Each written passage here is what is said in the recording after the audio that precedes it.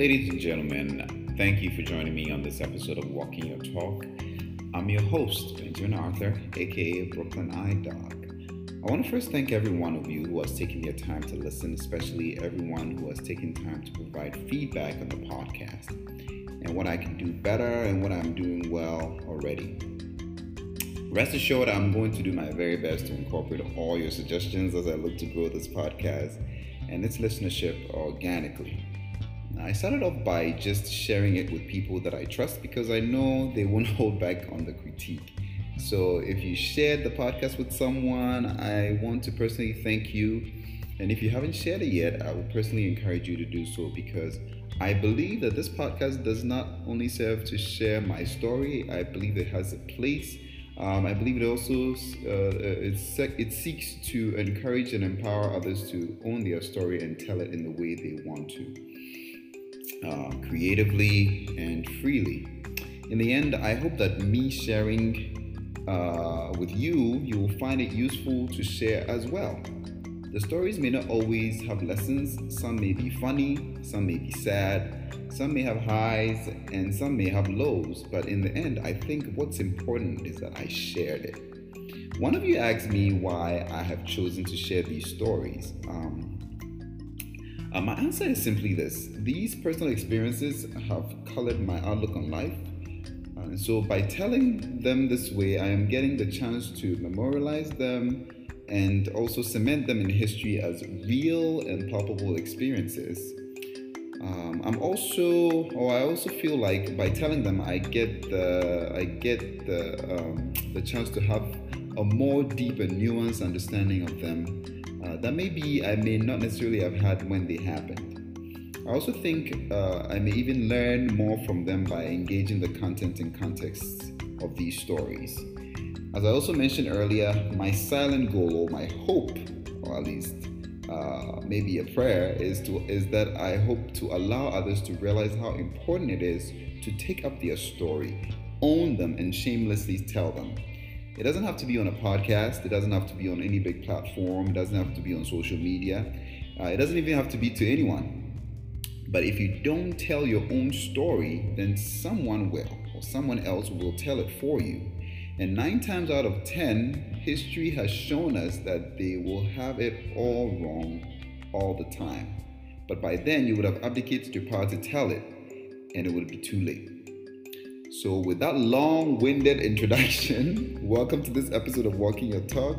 I'm your host, Benjamin Arthur, aka Brooklyn Eye Dog.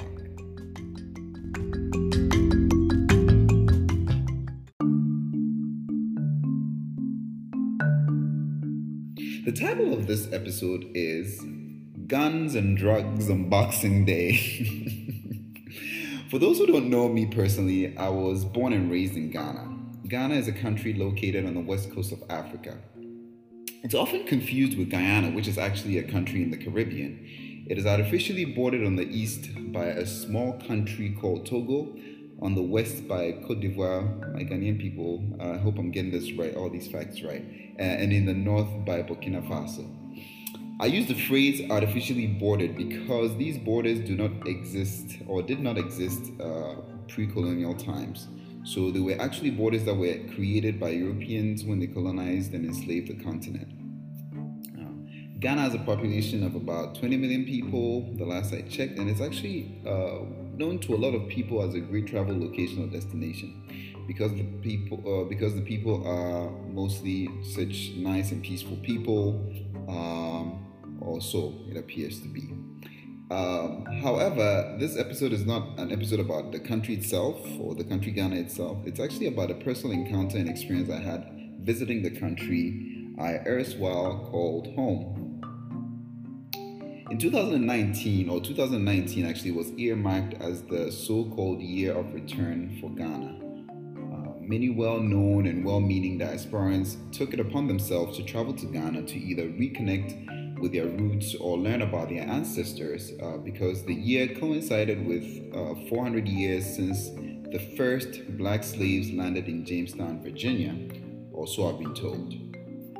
You had celebrities like Boris Kodjoe, Naomi Campbell, among others, make their way to the motherland. Several events catering to the masses were put together to celebrate this necessary opportunity for many to come to a place of their ancestors.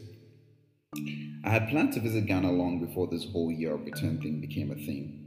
For the last few years, I had made it my plan to visit at least once a year. I have some businesses there, I have some economic ventures and interests there that, periodically require some oversight. This time around, though, it was important to go because I also wanted to go and help with my sister's business venture she had just started. For those listening in Ghana, it's a restaurant called Sugars Express. It's located in Ngwa, right on Boade Avenue. You can Google the location. It's called Sugars. It's spelled Shugez Express. It's a great restaurant. She serves some great food. I'm biased because she's my sister, but I would entreat you to check her out. So this is more or less like a shameless plug for her and for her business. But back to the story. So nothing against the year of return per se, but that was not my reason for going to Ghana. I was already going to Ghana anyway. Besides, in my warped sense of reality, it's still home. And after the long year that I had and 2019 was a particularly long year, but 2020 is in hard competition with 2019 for being an equally hard, if not worse, year. But I digress. After that long year, I felt like I deserved a little break. So the story happened the day after Christmas, December 26, 2019. I had just purchased some drinks and I was driving to drop them off at my sister's restaurant. Also, there were some people doing some work, painting, carpentry, and the like at the restaurant, so I was also going there to supervise the work. I was driving from an area called Community 18 to Lungwa Boade, which is about a 2.5 to 3 mile journey. It was hot, and a few days into my visit, the air conditioning in the car had decided to give in on me. So I was managing as best I could without AC, which in the hotbed Accra region is a great achievement. With all intentions to go fix it one of the days if I had time and if I could, make it to the mechanic. Now, because of the heat, my windows were down as I drove to allow some circulation because otherwise, man, your boy may not have made it. I remember it like it was yesterday, It was almost midday when I negotiated a right turn onto a road leading to the restaurant. Now, I had negotiated this turn several times before without any event. Only this time, there was going to be an event, and not just an event, but one that will taunt and haunt me and create ripple effects of anxiety for the rest of my visit and possibly the rest of my life. Now, the road only stretched about 20 meters before it bent left. There were about 2 cars ahead of me when I made the right turn, and I could see both of them in the near distance on their merry way when I turned. So as soon as I turned, I noticed about 5 or 6 uniformed patrolmen or police officers of sorts standing around a parked pickup truck. Seeing that the 2 cars in front of me were neither stopped nor detained, I figured, oh, happy day, they are probably just hanging out, but boy, was I wrong. So one of them made eye contact and immediately gestured for me to stop. Now, Ghanaian police stopping me while driving, unfortunately, had become an all too familiar experience. Let me explain. Ghana police are one of the most systemically corrupt groups of law enforcement agencies that exists on earth. And I'm not making this up. Sadly, the truth is that they are so systemically corrupt that bribery is widely known to be an acceptable practice of the police in Ghana. When you are stopped by the police, it is a well-known fact that they care less about the crime you have committed, and trust me, there is rarely ever any justifiable crime for a stop than they are about the financial content of your pockets. Like a nightclub dancer or a strip club dancer, they literally can smell the money from miles away and have cultivated a sense that allow them to know who to stop and who not to waste their time on because it will amount to nothing. I had quickly, in the short time that I was home, realized that I was a target. Now, I've been driving in Ghana previous times when I had visited, and I've been stopped before, but this particular visit, I had been stopped almost every single day that I drove. I'm not making this up, I'm not exaggerating. Almost every single day. I don't know for sure what the reason was for the multitude of stops. I don't know if they were particularly policing more aggressively because of this so-called year of return thing to create an atmosphere of security for visitors, or that they were seeing it as an opportunity to line their pockets as usual. But it was getting quite tiring and frustrating to be stopped every day, and most times, quote unquote, randomly, but I digress. Also, I think it's important for the sake of context to give a little bit of a description of myself and the reason why I imagine I was also an easy target. For those who have not met me or who don't know me, I'm a black man. I'm dark in complexion. I'm about 6 feet 2 inches tall. I live in New York City.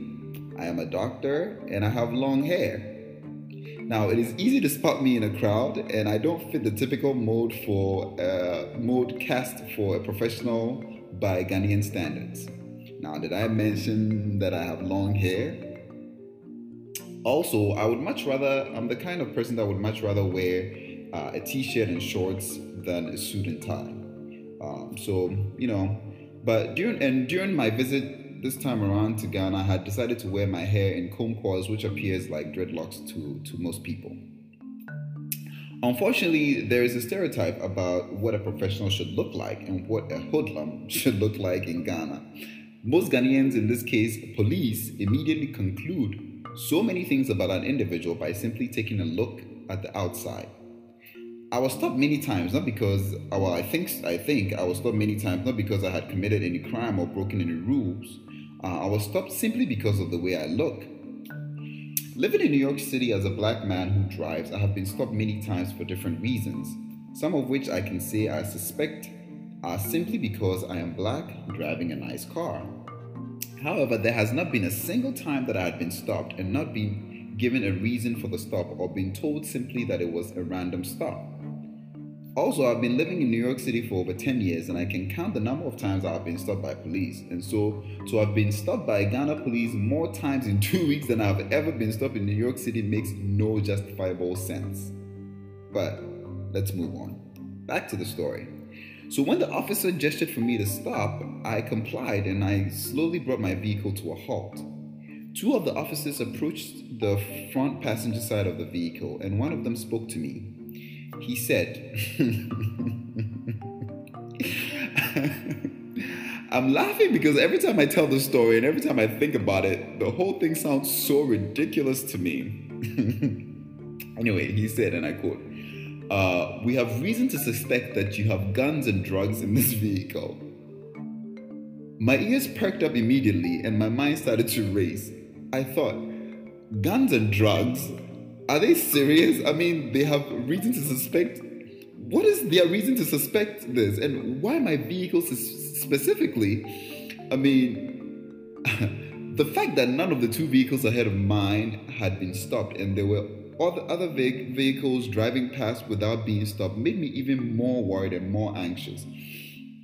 That coupled with the fact that in the few days prior, I was and I still am in a legal financial battle with a former classmate who has stolen from me and made it even more problematic for me. And also the reason that it was even more problematic was that this classmate of mine had previously had access to my vehicle, and not only that, he also knew that one of my doors did not close properly. So my mind was racing. I was like, had he come and planted something in the car? I mean, I don't know about you, but something about this stop felt a whole lot different from all those other stops, and I was gravely afraid.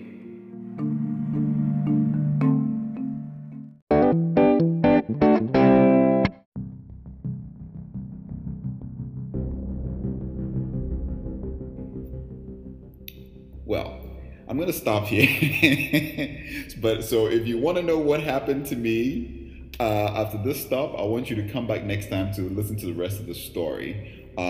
Did I really have guns in my car? Was something planted in my car? Was I arrested? If you want to know all about what happens to the rest of the story, I want you to come back and listen to the next episode of this podcast. But I want to just kind of talk a little bit about something that I think is important to just address. And it may come back again because this is something that I'm actually particularly passionate about, and it's about just behavior. And I don't want to use it blanketly, but in this case, it's about Ghanaian behavior. Ghanaians have over the years become overly religious and legalistically moral creatures. Ghanaians know more about the outside world than they do about themselves as a people. I feel like this self-taught, I call it hatred and disregard for what is inherently Ghanaian is what continuously colors the society's outlook on things. The idea that the other is superior and that what was culturally good for our ancestors is inferior is what accounts for a lot of the failures of the country. The rejection of languages that belong to our culture for English reinforces the message that as a people, we are just not enough, or we don't have enough. Our male ancestors had hair. They allowed their hair to grow. Razors and cutting hair is what an outsider imposed upon the people because they have a view of the black man that did not quite fit theirs. I learned that our ancestors asked their hair to be shaved off before they boarded the slave ships because they felt they had no more glory and that they were better off dead. Yes, the shaved head culturally meant they have lost everything. As to if that is when hair shaving of the African head started, I don't know. I have to do some more research. I can't say that's when it started. But today, the stereotype is that if you have any type of long hair in Ghana, especially if you're a male with long hair, or anything that looks remotely like dreadlocks, then you must absolutely be a weed smoker of some sort, or you are just immediately judged as a hoodlum or somebody with no future or somebody who's absolutely useless. Mind you, not that I need to make any point, but mind you, I've never smoked a joint in my life. The mental fabric of the people of Ghana is saturated with the type of religion that I hesitate to call Christianity because it is everything but Christianity. Driving through the streets of Accra, all you see are these huge billboards of advertisements for crusades and events in the name of miracles at a price when the actual traditional and moral fabric of the systems rot. Ghanaians just don't know anything about their history and themselves. Period. I watched a show on Facebook a few weeks ago where the reporter went around the streets of Ghana asking people about their opinion on a topic, and each and every one of the people interviewed spoke from this so-called religious point of view. It was like watching a train wreck happening right before my eyes and not being able to do anything about it. This toxic religiosity pervades the psyche of the people, preventing them from being able to think critically and use their God-given brains, limiting their thoughts to just mere regurgitations of someone who has spewed it from a place of authority. Is there a way out? I can only wonder. 3 days ago, I saw a post on Facebook about a Ghanaian nurse. The nurse was being pursued because she had twerked in uniform. It's almost ridiculous. She had decided to twerk in her uniform in a video, and she was being pursued so she would be disciplined by the nursing council. I mean, seriously. I asked myself, what has this woman's twerking skills got to do with her ability to do her work? So she twerked. She didn't place a line wrongly. She didn't kill a patient from neglect. She just used her own legs and hips and butt and simply twerked. Now, to exert any type of punishment, in my opinion, is to assume a legalistic and moralistic high ground. And I only hope that these people who exert such unreasonable expectations are not met with the same standards when their skeletons start crawling out of their various closets. I hope that when their skeletons start crawling out of their closets and their secrets start to be spilled in different ways, they would be met with grace and not with condemnation, because I highly doubt that they will survive the same castigations.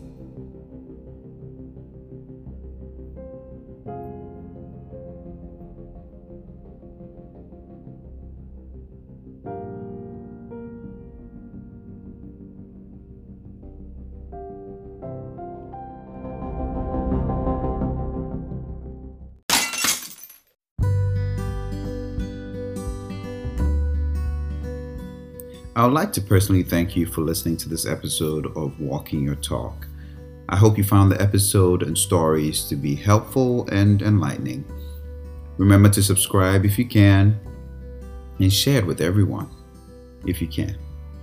It will encourage me to continue providing you with more thought-provoking content.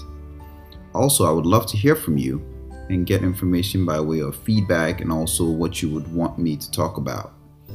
You can find me on Instagram. My Instagram handle is BrooklynIDoc. That's one word, Brooklyn I and Doc. You can find me on Facebook by searching for my name, my first name Benjamin, my last name is Arthur. You can also subscribe to my YouTube channel by searching for Dr. Benjamin Arthur on YouTube. Until next time, always remember this: talk is cheap, walk your talk.